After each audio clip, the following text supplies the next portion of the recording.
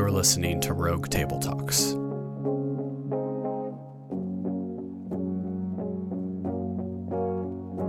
Here's Mike. And we are back once again, RTT 130.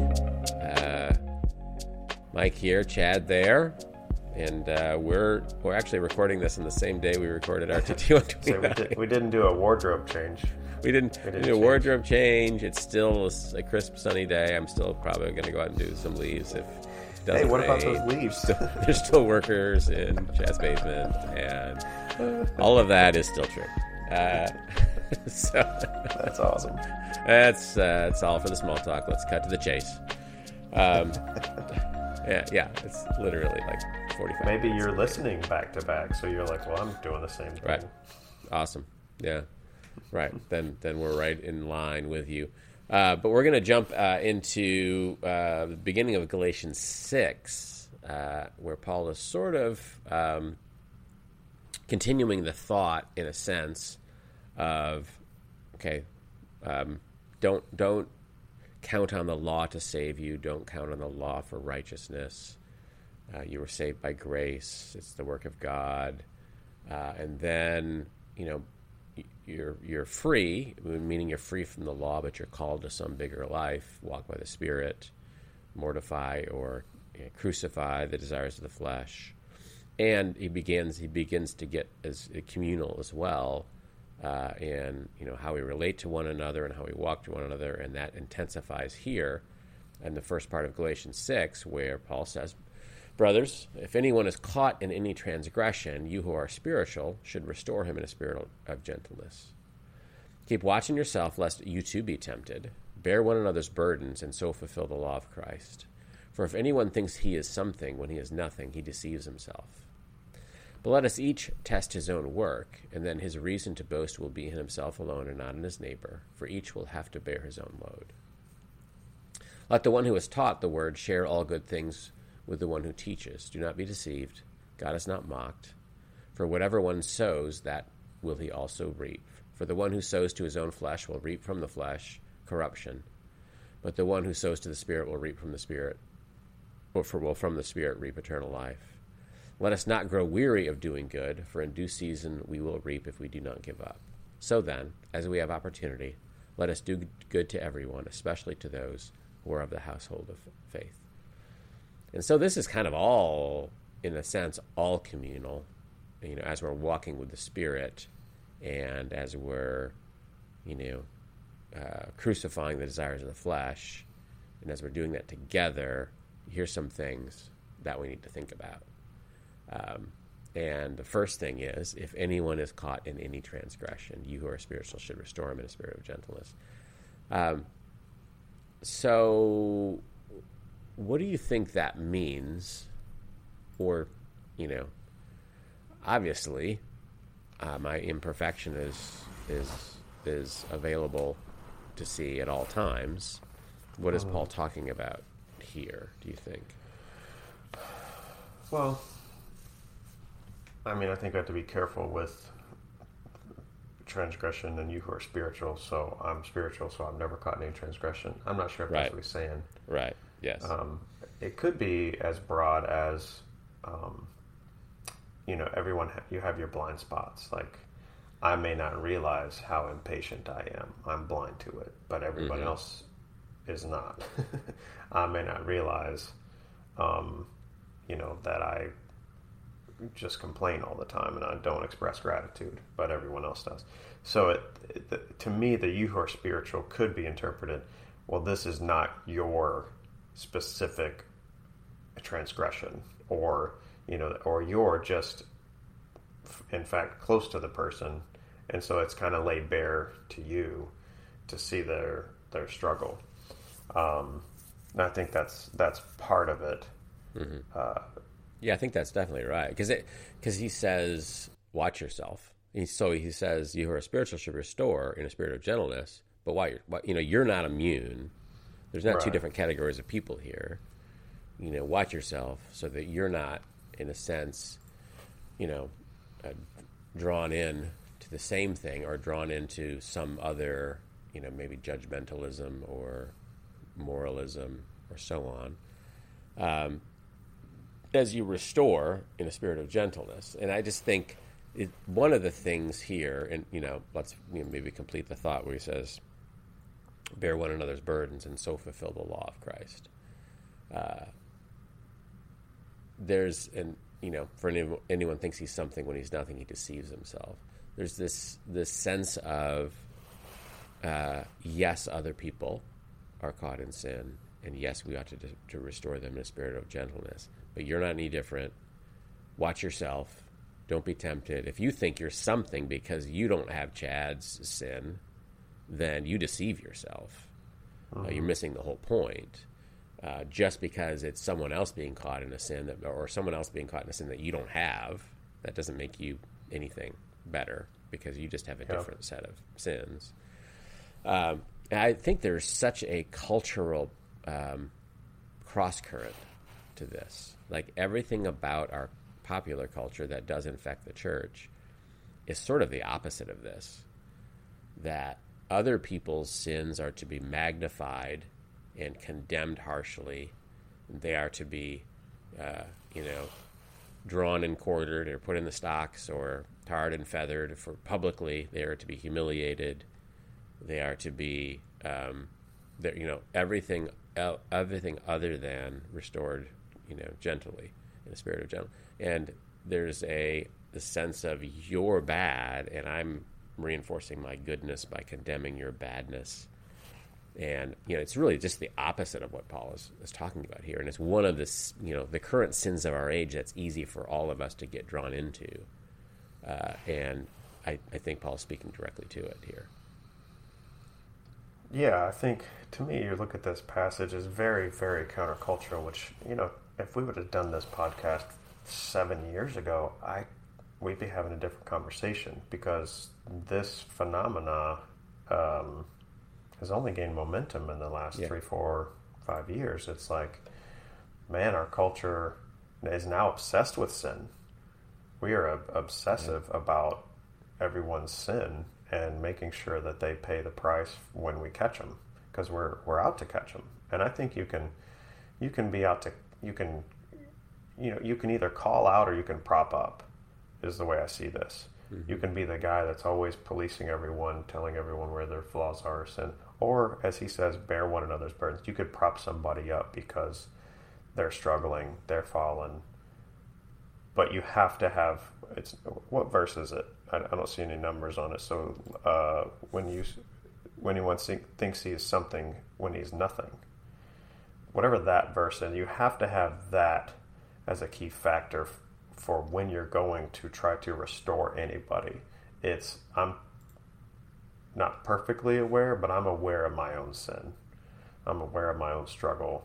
So I'm not coming in hot. I'm not coming in judgmental. I'm not coming in trying to point out and hurt someone. My goal is restoration. And I think when you're going to be in a conversation with somebody about their own struggle, it's pretty bold to do that, but you have to ask yourself, what's my goal? What's my goal in having this conversation? Like, what am I really up to in this with this person? Yeah, and I think we have a lot of possible goals that aren't great. I want to catch my anger, right? I want to reinforce my goodness. I want to look good compared to you. We wouldn't say any of those things, but those are the sorts of things. I want to be self-righteous. And yeah, Paul speaks directly to those things. Not only if you think you're something when you're nothing, you deceive yourself, but each person should test his own work, which, he's not saying, in a sense, only mind your own business, but he's saying, as you're addressing someone else's sin, you need to look hard at yourself. You need to be honest with yourself about what your own sin is. Not that you don't restore, because who am I to say anything? I'm a sinner, but I'm going to restore it from this place of, yes, I screw up, and I need restoration, and I need the transformation of the Spirit, and I can also fall into the works of the flesh, that we're all in this boat together, and I'm doing this in love for you. The fruit of the Spirit of love and gentleness is displayed in how I restore you, or my restoration, in quotes, could be just another exercise of the work of the flesh. It could be dissension, divisionness. I mean, that's another way of looking at it, is it can be in one category or it can be in the other. And I'm not going to be always the best judge. Because here's the thing, I can condemn you and be right. And that's what we do with it. Well, but I'm right.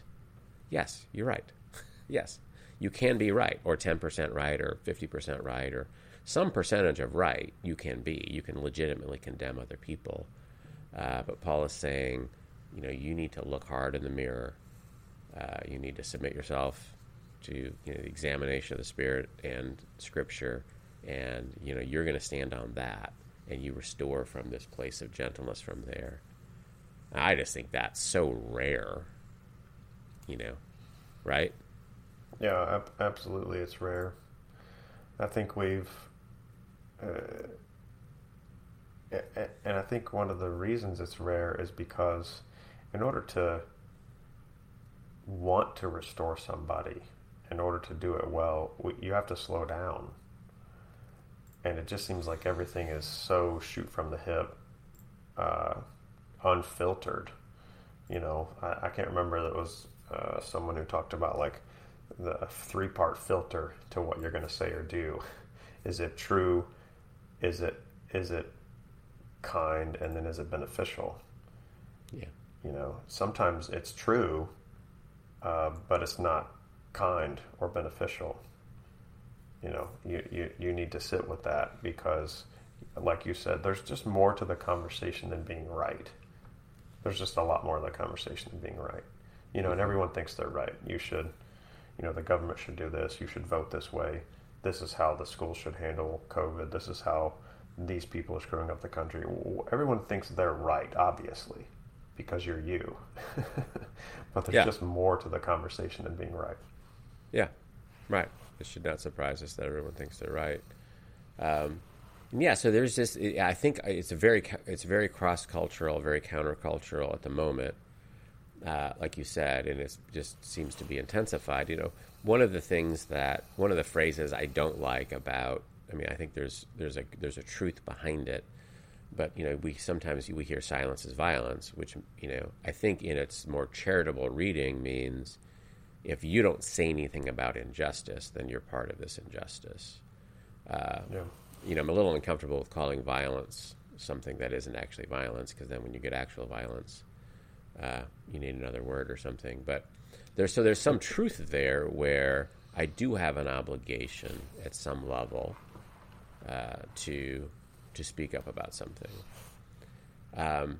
But my speaking up can also be violence, if you want to extend the analogy. I can do it in a way that wounds, harms, drives away, that antagonizes, that breaks trust, that really is, I'm right, I might be right, but I can do it in such a way that really is a work of the flesh, and really violates the Spirit, and feel pretty good about it because I'm right.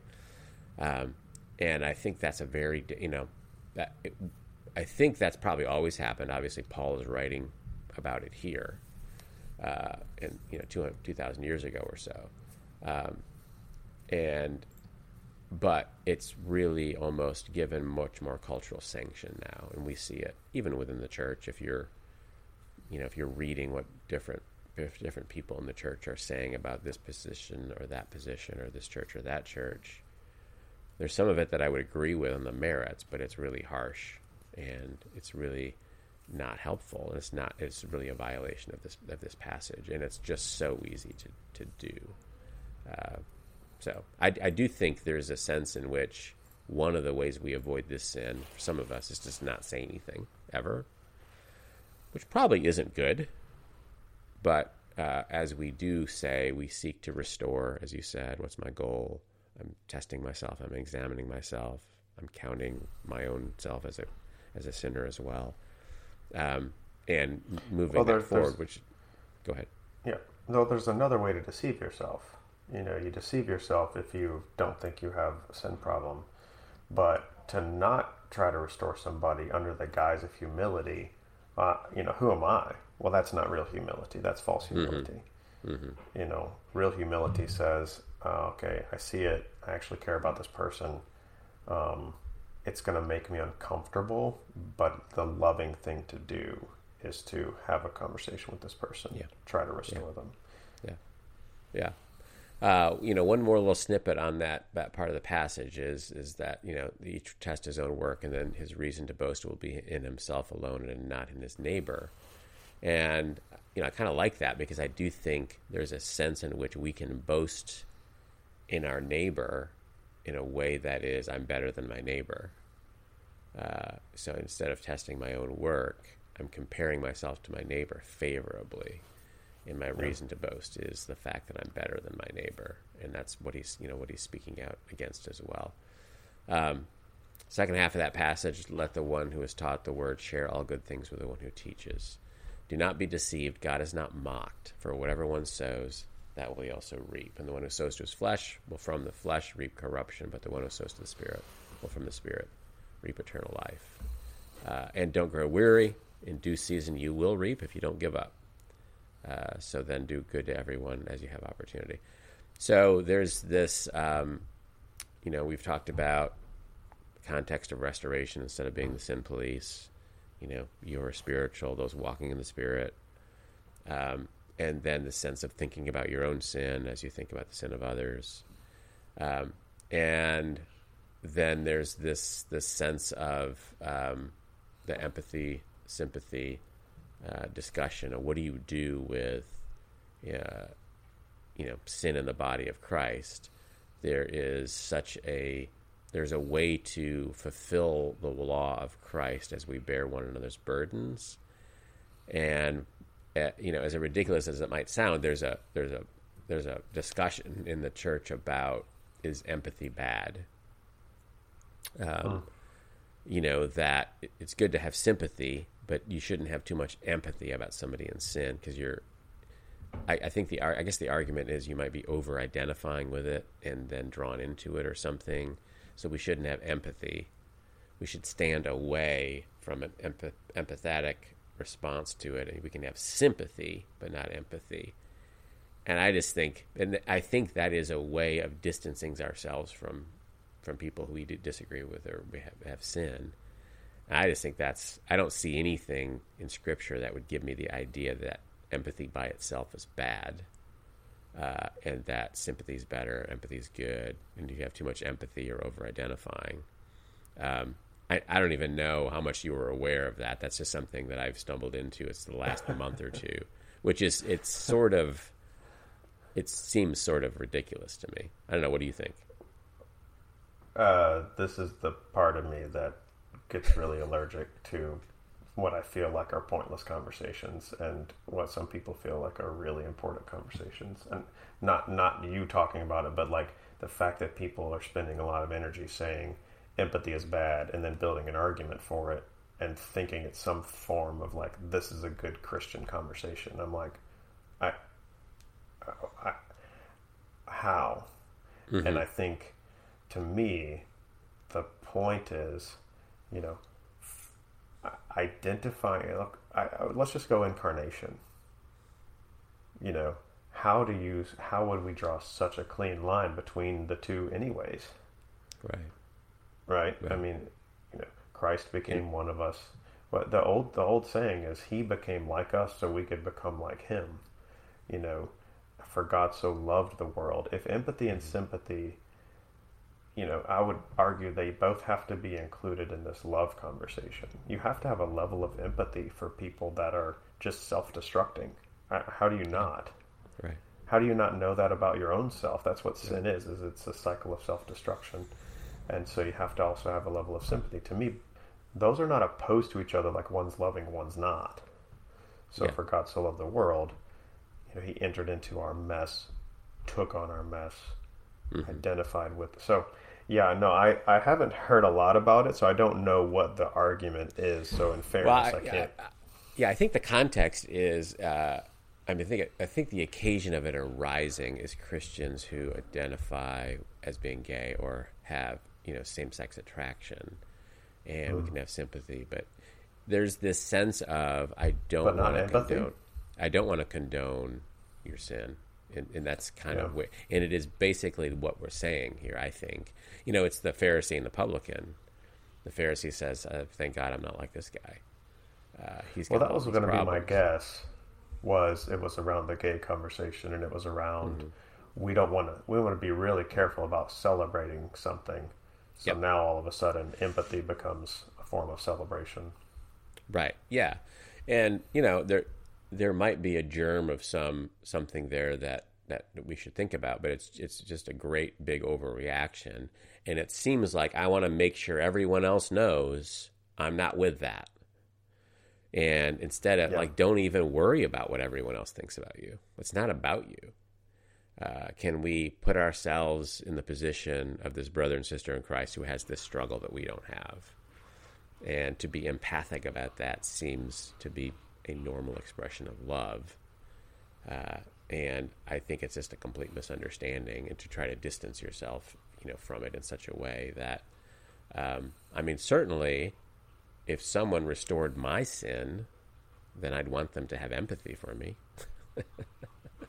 There's a good point. Like, how can you actually want to restore somebody with zero empathy? Yeah. It's almost as though the people saying it are kind of wordlessly putting themselves in the position of not ever having to be restored. But I don't want to spend forever on that. It is something that I've, some of our listeners might have read about it. I just wanted to I do want to say, I do think with you, it seems a silly and somewhat self-serving discussion that's really more about us than the person that we're hoping to restore. And again, I do think this, he says, and so fulfill the law of Christ. And, we've talked about in Galatians the law, and not under the law anymore. But I'm called to fulfill the law of Christ by the Spirit. And it's a whole different way of living. And I think that's what we're called to do here. And then, ending the passage, I do think there's this sense of, yes, you can't produce your salvation. Yes, you can't add to your righteousness. However, God is not mocked. Whatever you sow, you'll also reap. And let us not grow weary in doing good, for in due season we will reap if we don't give up. So